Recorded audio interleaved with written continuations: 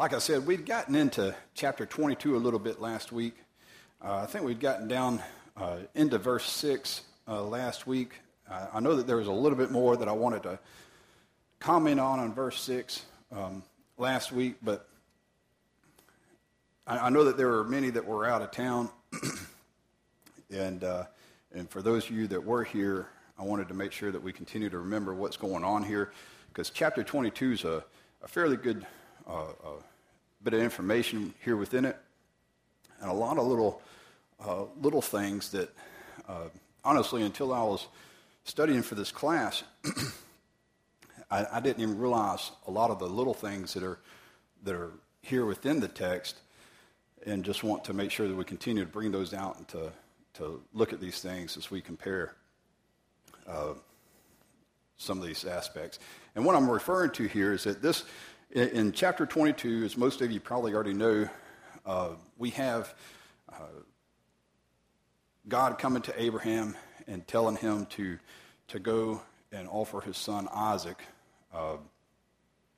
as a sacrifice. But we'll get into that a little bit more. But I wanted to read the first 6 verses once again, and then just kind of recap these things just real quick. I'm not going to go into real depth like we did last week as far as these first 6, but just to, like I said, just to kind of bring us all back up to speed. So bear with me.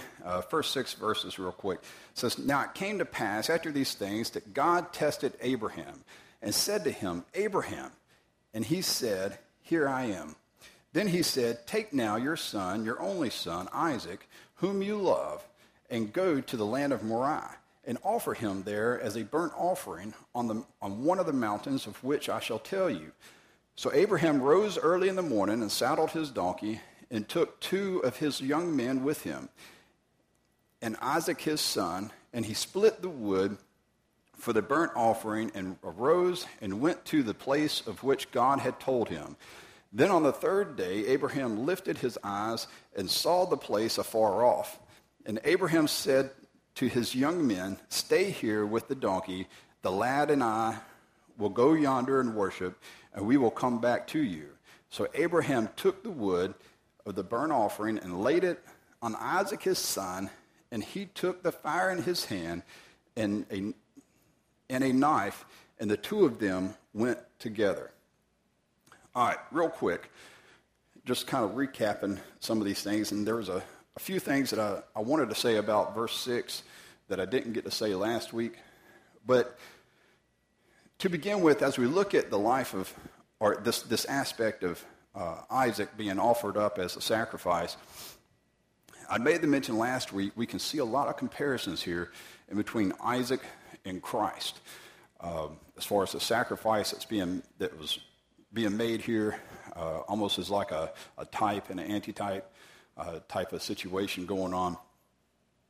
But to begin with, we have in verse 1 that God coming to Abraham, and it says that he was going to put forth him, or going to test him.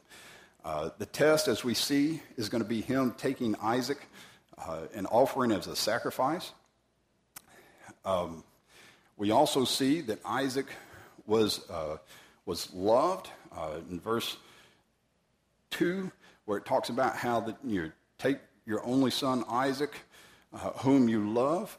And we made mention of how that last week I made mention of how that this was the first time we see the word love in the Old Testament. And we see it as Isaac, how that Abraham had loved Isaac.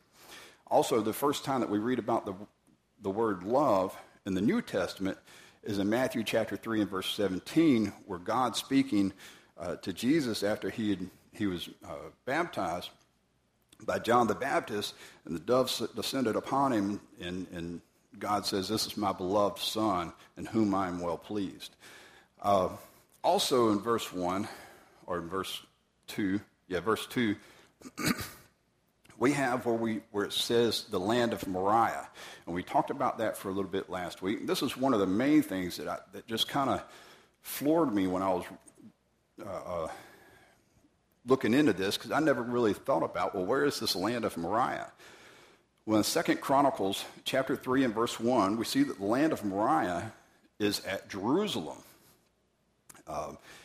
which, once again, when we look at this, where was Christ sacrificed at? Where was his cross put at? It was just outside of Jerusalem, possibly on the same mount that Isaac here is being placed onto an altar.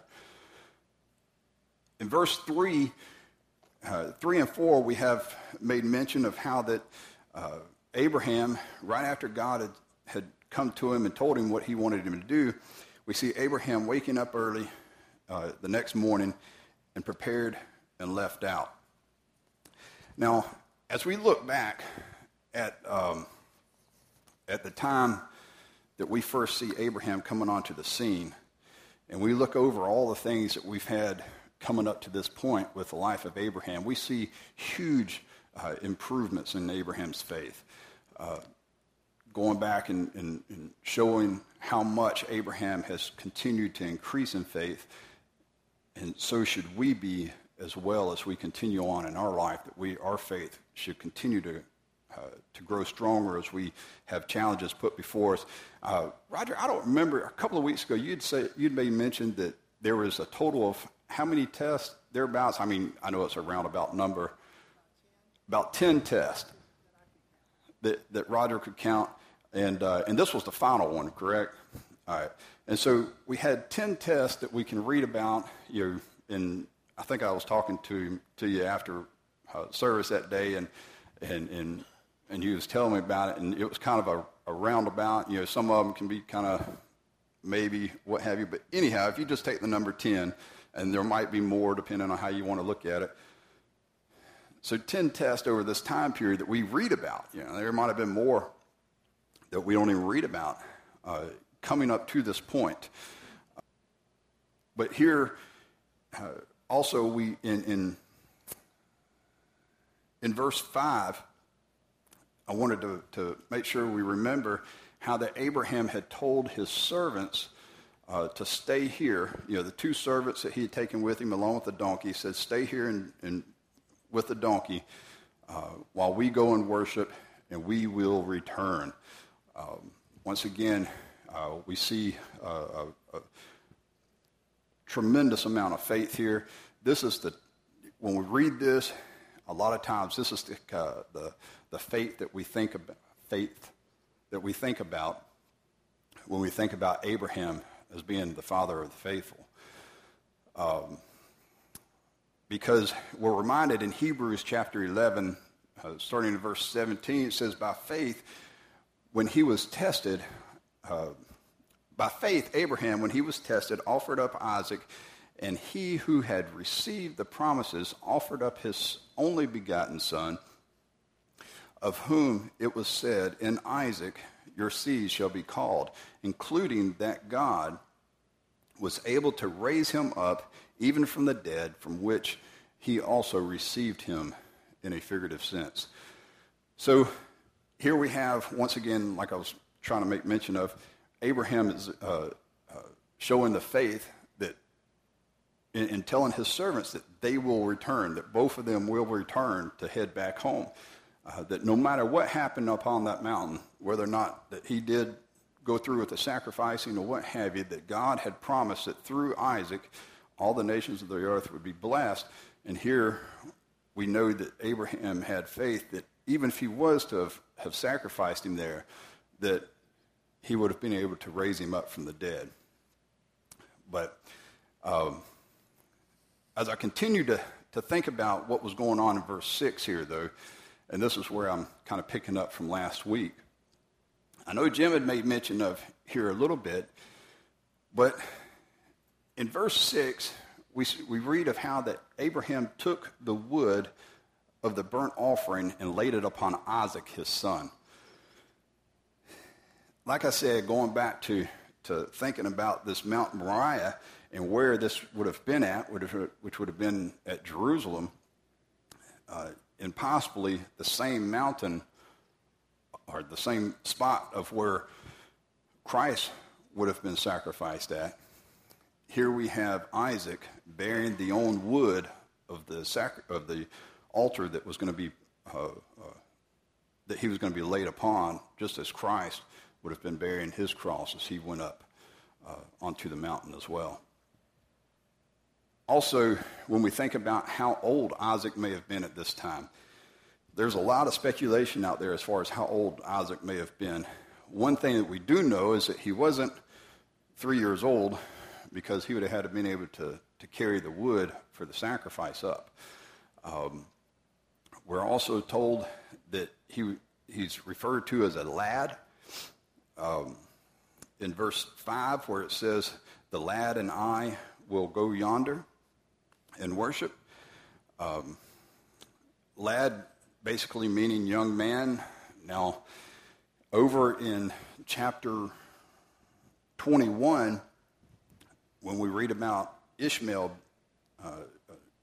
Hagar and Ishmael, after they had left, after Abraham had sent them away, they were in the wilderness of Beersheba, if I remember right. Yeah, the wilderness of Beersheba, and it talks about how that she had placed. Now, some translation says boy, some says lad, but the literal translation would be lad. But we know that Ishmael at this time would have been around 16, 17 years old, just going by timestamps that we have written in, and knowing that Isaac would have been around 3 when the feast was made there in verse 8 in chapter 21. But, so saying that, I don't know exactly how old Isaac would have been, but it's possible that he could have been around 16, 17 years old. In a commentary I was reading, some may even think that he's around 25 or older. In the commentary of Adam Clarke, that is, we have Josephus saying that he supposed that Isaac would have been around 25. We don't know. Some even say that he is as old as 36, and some even want to put him at 33, which would have been the same age as Christ. But I think some of that has to do with them just trying to compare it, literal for literal. But we have no idea of exactly how old Isaac would have been at this time. But we do know that he would have been old enough to be able to carry the wood up. I've jabbered for a long while apparently. Any thoughts or comments up to this point? Just out of curiosity, how old were you picturing? That's usually the picture that I always had as well. And it could have been 12, 13. We don't know. And ultimately, we just don't know. I was just trying to, and that's what I was actually doing over here, by the way, when I was sitting down. I was trying to figure out, different aspects, and I'd pulled up several things on the web trying to find different things, and you have several different aspects as far as the word lad being used in different age ranges upon that. But one of the biggest ones that I can remember right off the bat was Ishmael, just because it was in the chapter prior, which would have been putting him around 16, 17 years old. Did I see another hand?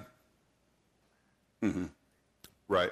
And sometimes it's just different things that we think about when we read just books in general. Sometimes we have character placements and we're not told some of the exact things of what might be going on. And this was very much the case. We're not told exactly the age. We're just told that it's a young man, which was what lad means. Yes, ma'am. Oh, absolutely. Absolutely, especially when and one of the things that I thought about when we was talking about these aspects as far as what he was asked to do, and we have in verse 3 where it says he rose early in the morning, and just like he was eager to get this done and out of the way, and man, I tell you, that would have been if I was the lag. Boy, that would have been a time where I'd have been, I guess I had to go do something today. But once again, we see Abraham here showing tremendous faith in these aspects. Absolutely. Yeah, you didn't want to see any pictures on Instagram about that, right? But absolutely. He did tell them to stay there, and we see that they did obey later on as well. All right, well, let's read the next two verses, in verses 7 and 8, which also gives us an idea of, as far as Isaac and the age here, because he has age or thoughts of at least comprehension, which shows you that he's older than like 3. But once again, it doesn't matter. Verse 7 says, "But Isaac spoke to Abraham, his father, and said, 'My father.' And he said, 'Here I am, my son.' Then he said, 'Look, the fire and the wood, but where is the lamb for a burnt offering?' And Abraham said, 'My son, God will provide for himself the lamb for a burnt offering.' So the two of them went together." One of the first things that I think about in this is, I don't know how talkative of a person Abraham might have been in general, like in travel times, such as this, or well, maybe not in the same situation, but say they were in a normal situation where they might have been traveling or going out to offer up a lamb for sacrifice, which, by the way, it would have had to have been something they would have done regularly at least, or at least a few times before in Isaac's life, because otherwise how would Isaac have known what they were about to do? And why would he have asked, "Where is the lamb?" Obviously this was something that they had done at some points in times, and as we read prior situations, maybe not with Isaac so much, but we see Abraham offering up sacrifices before in the book of Genesis up to this point. So the thought of Abraham offering up sacrifices isn't new. Isaac even knew this, because he even knew about the lamb that they would be needing to sacrifice. But what I was trying to get at, though, is that I can almost picture in my mind this being a very quiet trip. Abraham not really saying a whole lot of anything. Like I said, I don't know how talkative Abraham would have been on normal occasions where they have gone out to offer up a sacrifice. But just in the way that this is worded here, it sounds to me like it was very quiet. To where Isaac, once again pointing out that he was at least old enough to think about what has happened in the past and what they're about to go do, and understanding that they're missing something. But when he says, "Father," and he says, "Here I am," it's like it was dead quiet in a sense. Like I said, I don't know that for sure, but that's just what I have pictured in my mind. And something else that I had read, and I didn't make note of it, and I should have, but Adler, I think was the guy's name, had made reference to how that the literal translation of when Abraham had spoke back and said, "My son, God will provide for himself the lamb for a burnt offering," he says that the literal translation from the Hebrew is, "God sees before him the lamb for sacrifice."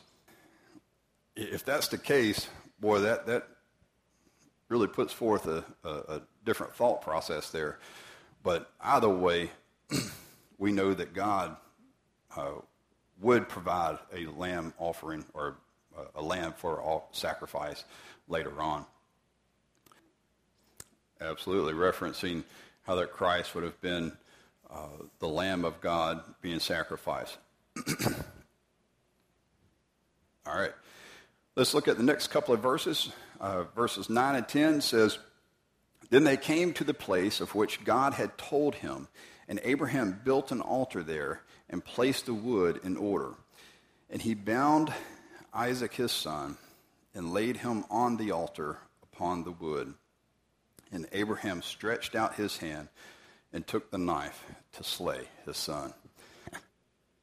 As I'd made mention, we've read many times up to this point of Abraham building altars and you're offering up sacrifices during different time periods of his life here up to this point. I don't think that Abraham was would have not built this the same way or even better in a sense than what he would have done in the past. And as we think about the aspect here as far as Isaac, how that Abraham had taken him and bound him and put him upon this altar, which when it had made reference to upon the wood, which once again we can look back and what was Christ laid upon. He was laid upon wood of the cross before he was nailed to it and stood up for sacrifice. But we have Isaac here laid upon the wood of this cross, of this altar. And we have Abraham reaching out and grabbing the knife to come down upon him. To keep the thought going, and I'll ask in just a minute because I want to make sure we get through this next section. Verses 11 and 12. But the angel of the Lord called to him from heaven and said, Abraham, Abraham. So he said, Here I am. And he said, Do not lay your hand on the lad or do anything to him, for now I know that you fear God, since you have not withheld your son, your only son, from me. So here we have Abraham had built the altar, bound his son, placed him upon the altar, picking up the knife, having it above his head, prepared to come down upon him, as the angel of the Lord called out, Abraham, Abraham. We can see many times in the Bible where the Lord calls out someone by name and calls them out twice, as he did here. Typically, it's in times of importance. It's in times of something that's going to be said right afterwards. For instance, in Genesis chapter 46 and verse 2, we have God calling out Jacob as before he goes down, or as he's traveling, actually, he was stopped at Beersheba, which is interesting. We'll discuss that at another time. But as he's heading down towards Egypt to see his son Joseph that he hadn't seen in quite some time, because he had just realized that he was still alive and he was traveling down, and God comes to him and says, Jacob, Jacob, says, and basically assures him, not to fear about going down to Egypt, because he will bring them up out of Egypt and back into the land of Canaan one day. Not him specifically, but his lineage, his seeds. We also have Moses as he turned to the burning bush to see this bush that was not being consumed in Exodus chapter 3 and verse 4, where God calls out Moses, says, Moses, Moses, before he discusses to him about what he wants him to do. In 1 Samuel chapter 3 and verse 10, we have God calling out Samuel twice before saying his name twice in a dream. In Acts chapter 9 and verse 5, we have Saul on the way to Damascus as he's persecuting Christians, and Christ coming to him and saying, Saul, Saul, why persecutest thou me? So we see this showing up in important times. And here, I can't imagine that this would have been any less important as Abraham is about to bring down the knife upon his son, and the angel calling out, Abraham, Abraham, do not lay a hand on this lad. Now, we had made mention last week as far as how that, because there in verse 12, where it talks about how that since, for now I know that you fear God, since you have not withheld your son, your only son, from me. We had discussed last week as far as how that, God would have known Abraham's heart even before this was carried out. But as James points out, in James chapter 2, starting in verse 20, where it says, but do you not know, O foolish man, that faith without works is dead? Was not Abraham, our father, justified by works when he offered Isaac, his son, on the altar? Do you see that faith was working together with his works? And by works, faith was made perfect. And the scripture was fulfilled, which says, Abraham believed God, and it was accounted to him for righteousness. And he was called the friend of God. You see then that a man is justified by works and not by faith only. Pointing this aspect out, showing us that just because God would have known that that's how he would have, that this would have been the outcome, Abraham working out his faith showed his faith. And as what we was talking about last week, this wasn't for God's aspect in a sense. It was more for Abraham's faults, for Abraham to see what was willing to be done and how much of an encouragement it would have been for Abraham after he had come through this test that God had put him in.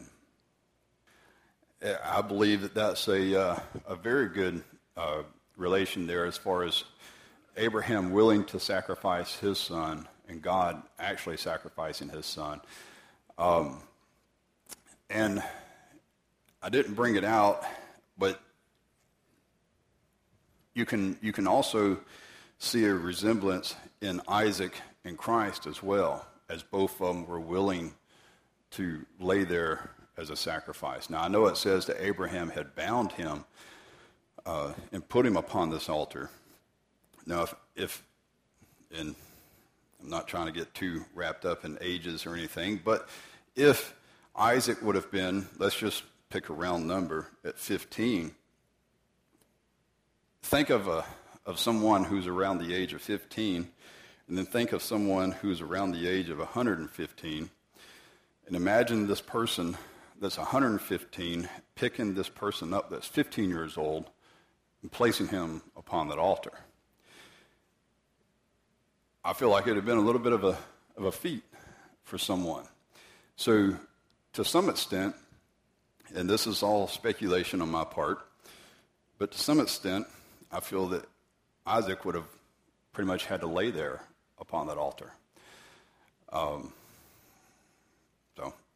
But the aspect there as far as of Abraham willing to offer his son and God also willing and actually offered his son for us, and also the relation there as far as Isaac and Christ, as far as the willingness to obey as well. But yes, very good point.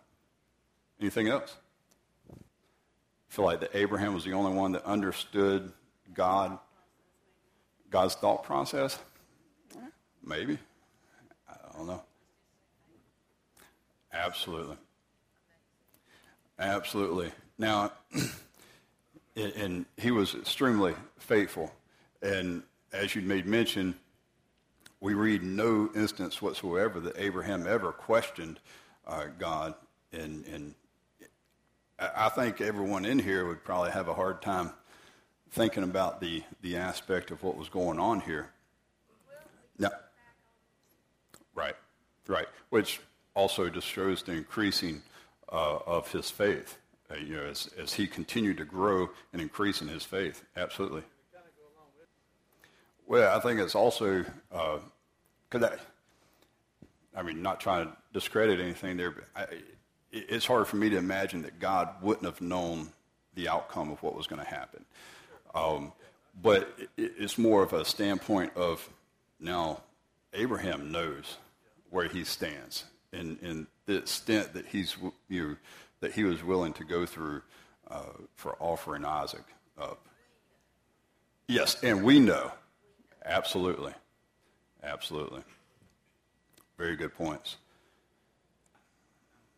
Now, I do know that at least in my version, son thereafter only is in italics, so it's not in the original Hebrew. So it would have been your only, just as in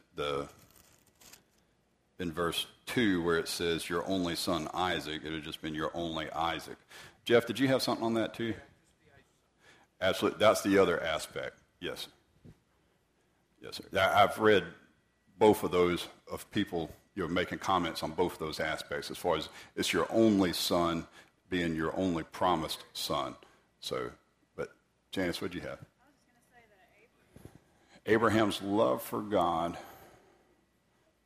is equal to God's love for us.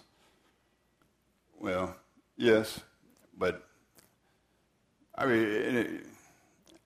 don't know, but it's hard for me to comprehend that someone in a human aspect would have the amount of love that God has for us. But I'm not trying to, like I said, I'm not trying to discredit what you're saying there, but I don't know, just equating the love of God to a love of a man, I have a hard time in my mind, but that's just me. I don't, like I said, what have you. Anything else before we close out? Because I've got to stop now. Thank you for your kind comments and attention.